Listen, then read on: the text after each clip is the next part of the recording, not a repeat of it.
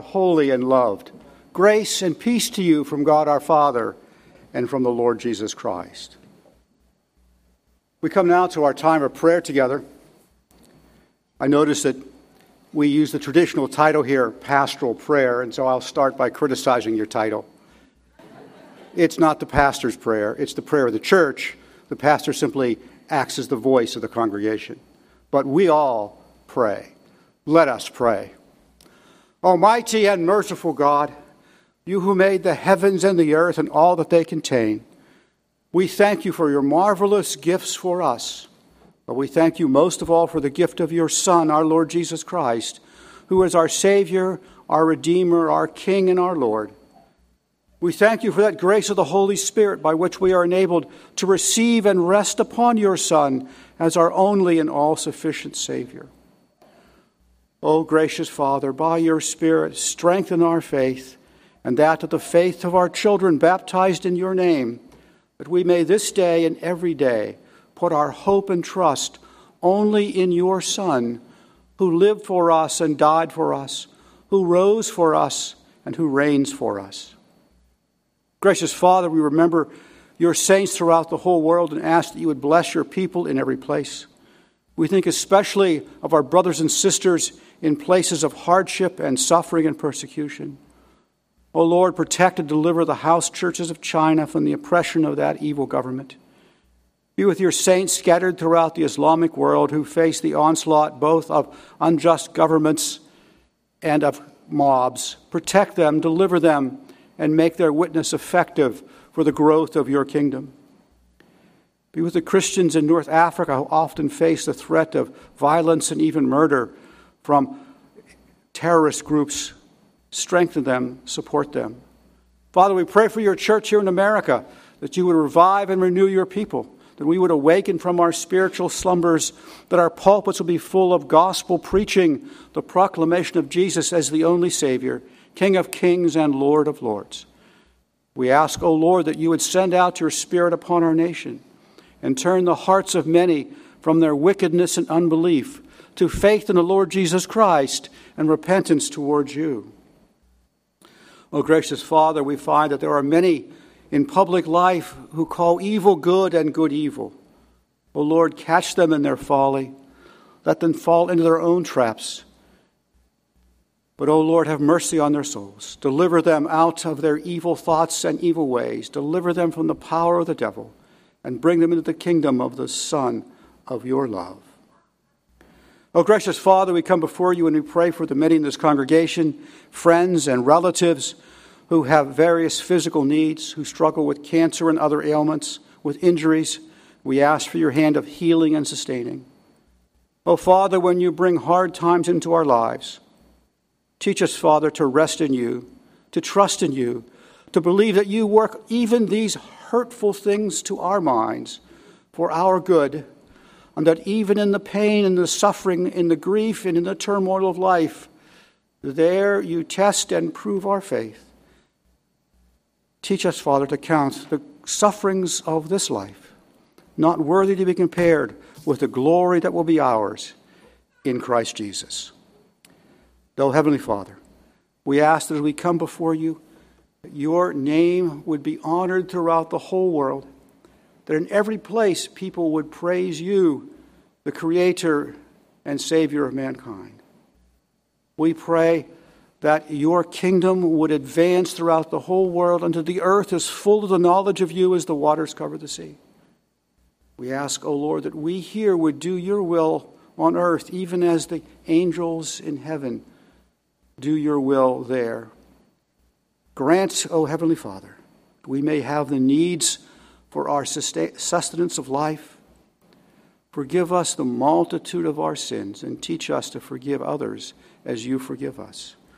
And, O Father, deliver us from that evil one who would lead us astray and from that evil that resides in us that entices us to go astray. But deliver us from that. And we give you the praise and the glory and the honor, for yours is the kingdom, yours is the power, and yours is the glory forever. We ask all of this in the name of your Son, Jesus. Amen. I'm pleased to be with you this morning and share with you from the Word of God. As I conduct the rest of your service, you'll bear with my, what are we doing next, awkwardnesses and, oh, we did it in the wrong order. That invariably happens. I'd like to read to you from the book of Ephesians, chapter 6, verses 10 to 20. And I understand that the ESV is the standard Bible that you have here, so I'll read from that particular translation. The word of our God. Finally, be strong in the Lord and the strength of his might. Put on the whole armor of God, that you may be able to stand against the schemes of the devil. For we do not wrestle against flesh and blood, but against rulers, against the authorities, against the cosmic powers of this present darkness, against the spiritual forces of evil in the heavenly places. Therefore, take up the whole armor of God, that you may be able to withstand in the evil day, and having done all, to stand firm. Stand therefore, having fastened on the belt of truth, and having put on the breastplate of righteousness, and as shoes for your feet, having put on the readiness given by the gospel of peace. In all circumstances, take up the shield of faith, with which you can extinguish all the flaming darts of the evil one, and take the helmet of salvation and the sword of the Spirit, which is the word of God, praying at all times in the Spirit, with all prayer and supplication. To that end, keep alert with all perseverance, making supplication for all the saints, and also for me, that words may be given to me in opening my mouth boldly to proclaim the mystery of the gospel, for which I am an ambassador in chains, that I may declare it boldly as I ought to speak. Lord, bless this reading of his word. Let us pray. Gracious Father, by your Holy Spirit, so lead our thoughts that we may understand and grasp your truth. So work in our hearts that we may love that truth, and so renew our wills that we may endeavor to do that truth. For we ask this through Jesus our Savior. Amen. Come to you this morning to preach on this passage. In particular, I want to focus on verse 12. There's a lot of material in this section of Ephesians, and it's worthy of a number of sermons. And I decided that rather than skip over many of the details, to give you a general overview, I would instead focus in on verse 12. Verse 12 is an interesting verse. It has a number of translation issues that I want to address to you. Paul begins by verse 12 by saying, to follow the word order of the Greek, and not to us the struggle against blood and flesh. And you all say, wait a minute, why did you reverse that? Isn't it flesh and blood? And interestingly, from at least the time of Wycliffe in the 13th century, our English translations have consistently flip-flopped the order of the Greek words to our standard expression, flesh and blood. But Paul actually writes blood and flesh. Is that significant? Well, in one sense, it's not really significant. It's the same two words, and the order isn't all that significant. But it's significant in another sense, that often translations of specific texts in the Bible become so acculturated, so much a part of our culture, so much a part of our language experience as English speakers, as Americans, that we think of that phrase almost as if it's not got its origin in the Bible. Flesh and blood. And we use the phrase flesh and blood in a variety of ways within our culture, within our language pattern as English speakers. And then we read those usages of that phrase back into the biblical text, which is always a mistake, because the ancient text means what it means, whatever we made out of it centuries later.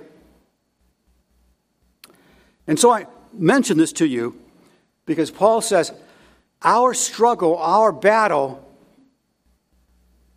is not against blood and flesh. So don't think of the way we use the word flesh and blood. Think of what Paul must have meant when he said blood and flesh.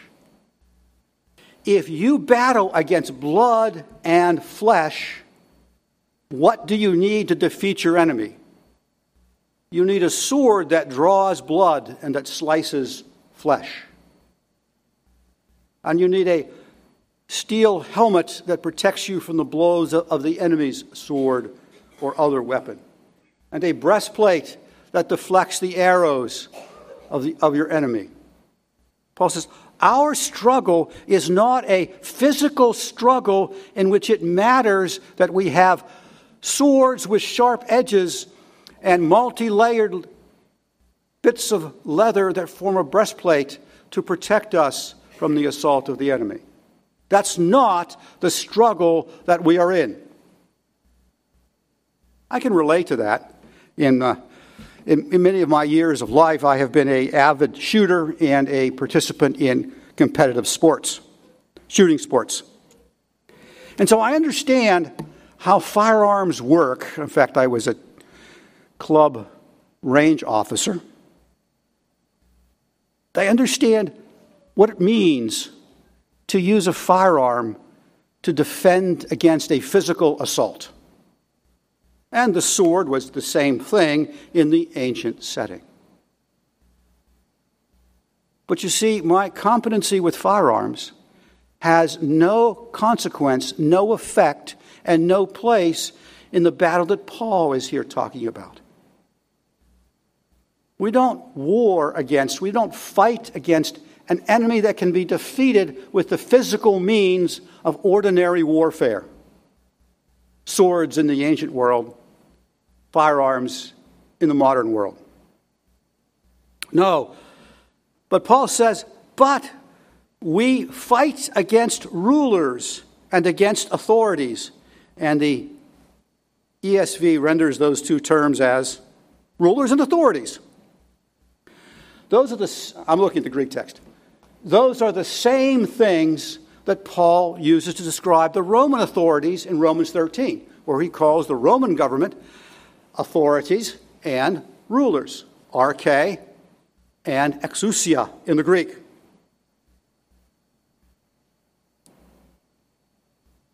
And that is striking. Paul is saying, look, you are in a struggle against authorities and rulers.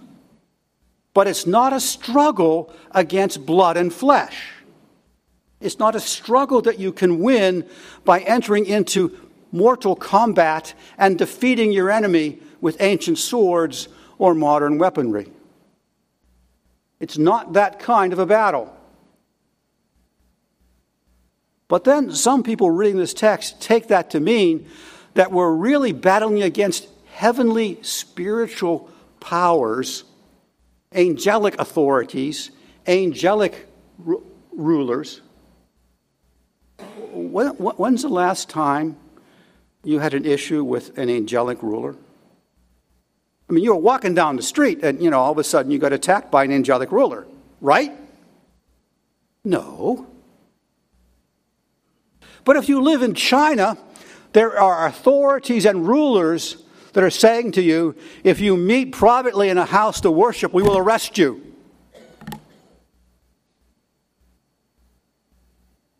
You see, Paul is not talking about spiritual, non-physical authorities and rulers. He's talking about rulers and authorities in the ordinary sense he uses that word. At different times and in different places, Christians have found themselves in a conflict against human authorities, human rulers. But the conflict, the battle, the struggle was not one you could not defeat the enemy by taking up a sword or a musket or a modern rifle. Because it was a war of ideas and beliefs and convictions, of false philosophies and false religious ideas. That's the war we battle against. Real human authorities, like the Marxist Chinese government, that wars against the gospel and seeks to snuff it out.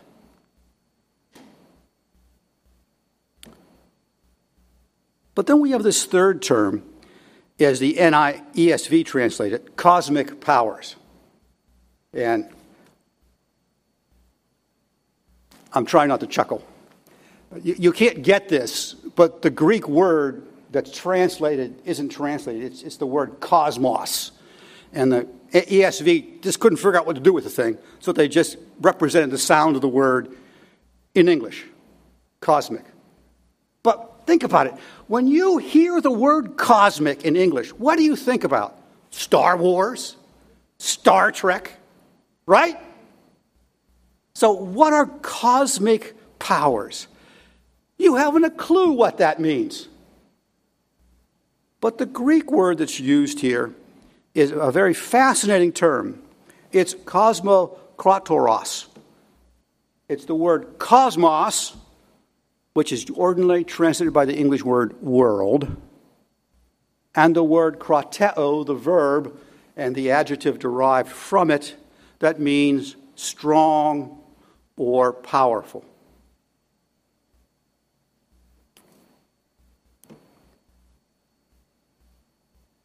The word was used in ancient pagan Greek to describe the Greek gods, Zeus and etc. It was a word used to describe the Egyptian Pharaoh. How is Paul using this word? Well, we have to think about context. Paul and the Christians in Ephesus are living in a pagan-governed, pagan intellectual world. And in that world, there are rulers and authorities, people in charge, governmental officials, folks with power over society who are pressing their godless and wicked agenda, requiring the worship of the saints, or the worship of the Greek gods, and again, the worship of Caesar.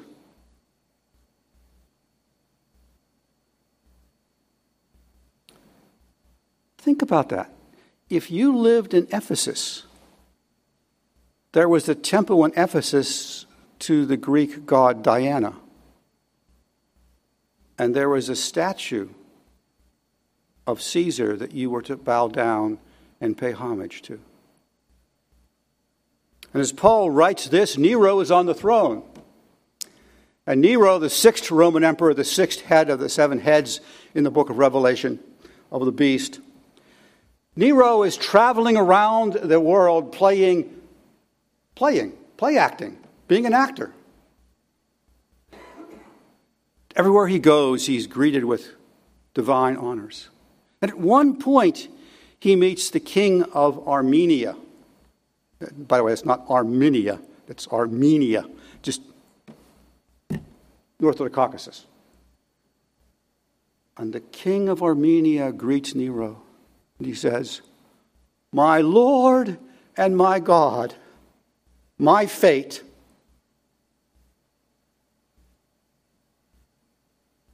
There was the spiritual battle that the Ephesians were to take up the armor of God and to stand against. That there is only one true God, the creator of heaven and earth. Paul is interesting in how he writes. When he writes about the Roman authorities in chapter 13 of Romans, and he is discussing the need to be obedient to lawful commands, to not be a murderer or a thief or what have you. At the same time, he tells the Christians, don't engage in evil activities. Just because the Roman emperor is full of wicked unbelief, you cannot commit murder, you cannot steal, because God is using him to punish those who do that. Don't be part of that. Don't engage in the rebellion that will happen in Jerusalem in just a few years that will lead to its utter destruction. But then he calls that Roman Caesar, who the king of Armenia addresses as my Lord and my God and my fate. and he calls them deacon. Well, see, the word deacon isn't really an English word. It's a Greek word. It means paid servant. Paul demotes Caesar from God to paid servant.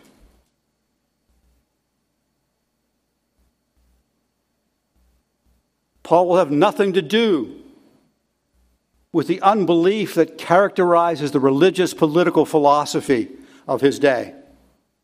He tells the Ephesians, that's what you're warring against, but it's not a battle you win against blood and flesh with swords and spears. It's a battle you win with the gospel, with the word of God, with the spirit of truth. And then we have this third phrase, which the ESV renders as cosmic powers. Interestingly,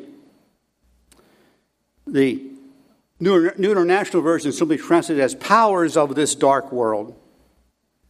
And the translation by Wycliffe in the 13th century as against governors of these darknesses.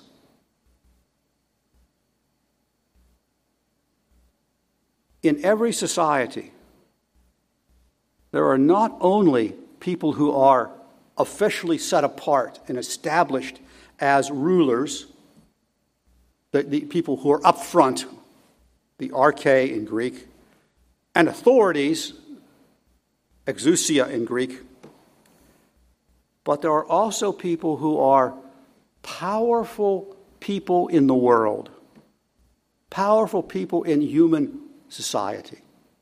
And Paul often uses the word world the way we use the word society in English today.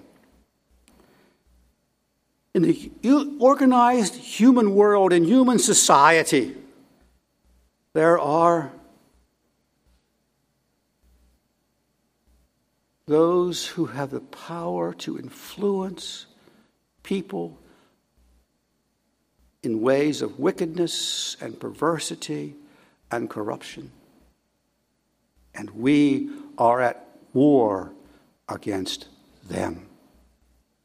In our culture, those world strong men, which would be a wooden translation of the Greek text, those societal influencers, those people with power in society, aren't just official governments and governmental workers. Sometimes they're in the media, in the institutions of education. Sometimes they're pundits and politicians who are urging that which is against the reign and rule of King Jesus. And behind these expressions here in society around us of rulers and authorities and world strongmen, societal influencers who would lead people astray, who would go down the path of destruction and perdition, who are spokesmen for Satan, who are like the Roman emperor would become very shortly in human history, a beast filled with the influence of the dragon, Satan, as we see in the book of Revelation. And behind that are the spiritual things in the heavenlies. Not places is not there in the Greek. It's not heavenly places. It's in the heavenlies, which is Paul's expression for the immaterial but real world around us.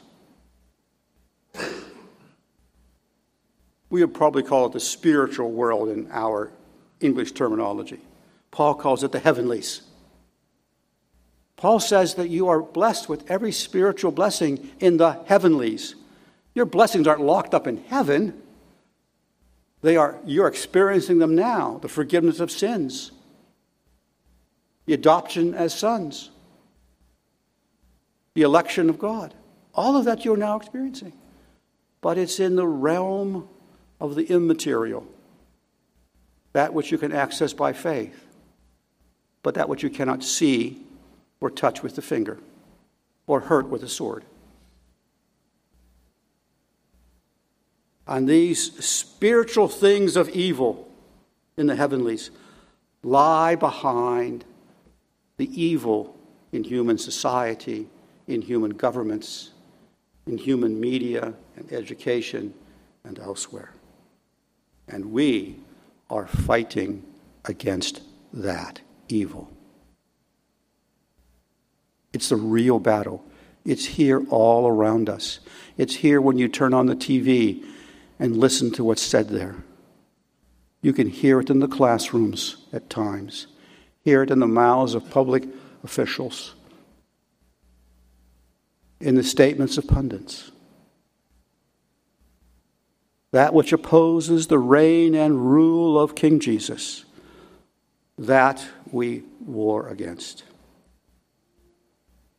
But we do it with the armor of God, not with physical swords or modern rifles. And Paul says, take up the whole armor of God that you may be able to withstand in the evil day, and having done all to stand. Or better translated, take up the whole armor of God that you may be able to stand against it in the evil day, and having done all to stand.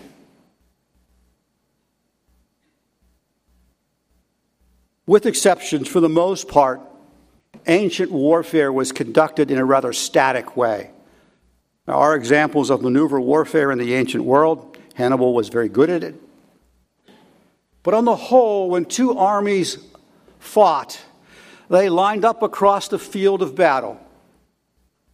And they drew close together and began to hack at each other with sword and spear, with arrows and other objects thrown from behind them onto each opposing side. And the army that stood won. Because at some point, when fear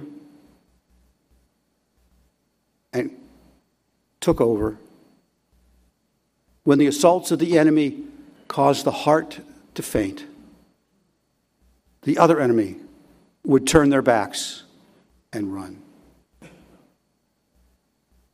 And now they were exposed, and they would lose. Paul says, you are called to stand. Stand does not mean to simply survive. It's not a defensive terminology. It is the way in which in the ancient world you win the battle.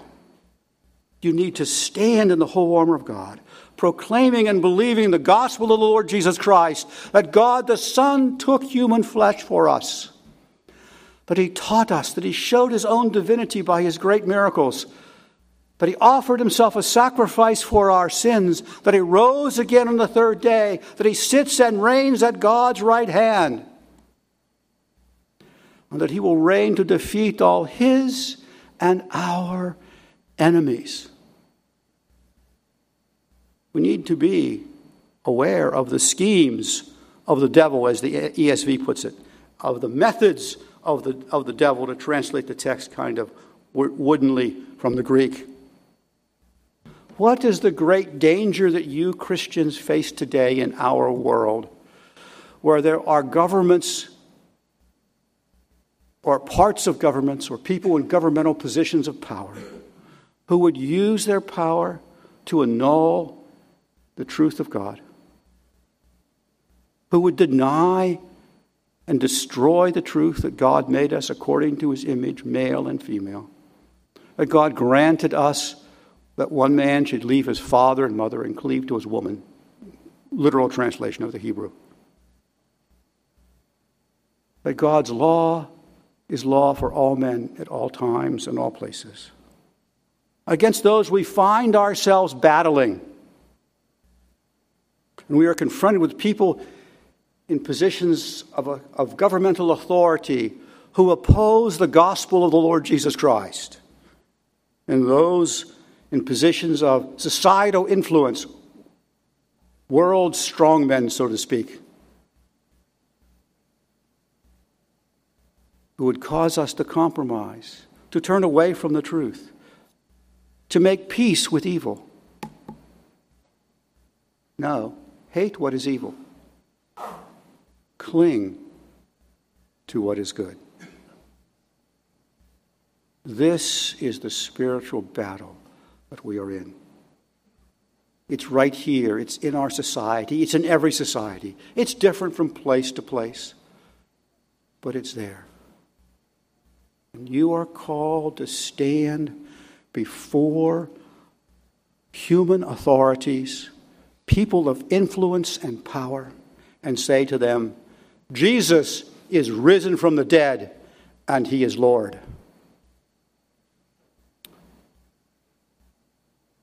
One final comment. When I preach on these themes, someone is bound to ask me, but aren't we supposed to keep religion and politics separate? And there's a sense in which that's true.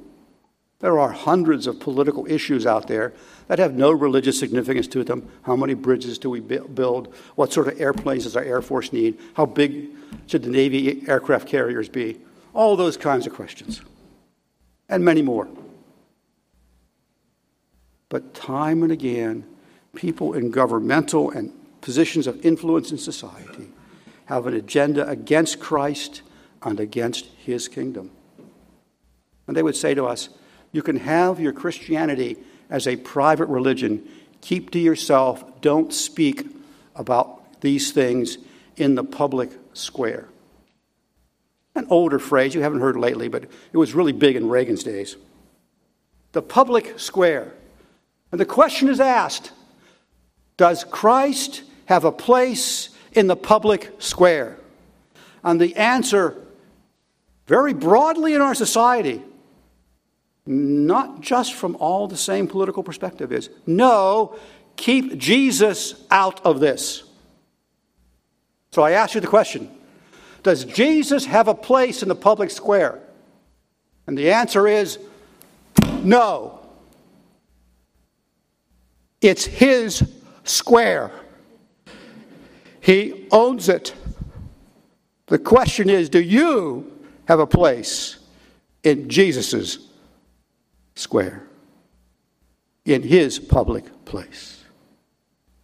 Let us not be afraid to proclaim that Jesus, Savior of the world, is necessarily and also at the same time King of all kings and presidents, prime ministers and premiers, ruler of all who have dominion over anything on earth. And every knee shall bow, and every tongue shall confess that he is Lord, to the glory of God the Father. But that battle for the hearts and minds of people, that they would bow the knee to King Jesus, confess his commandments to be the only law that governs ourselves, and serve him in all of life. That battle is not won with physical swords or modern battle rifles,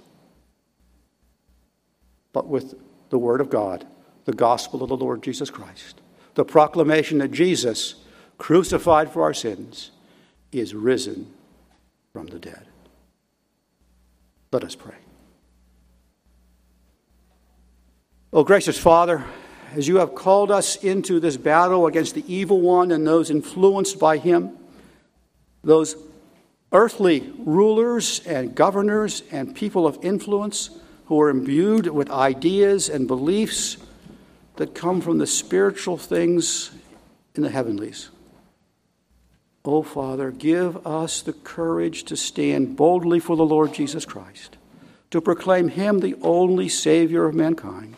His law is the only law for all men at all times and all places.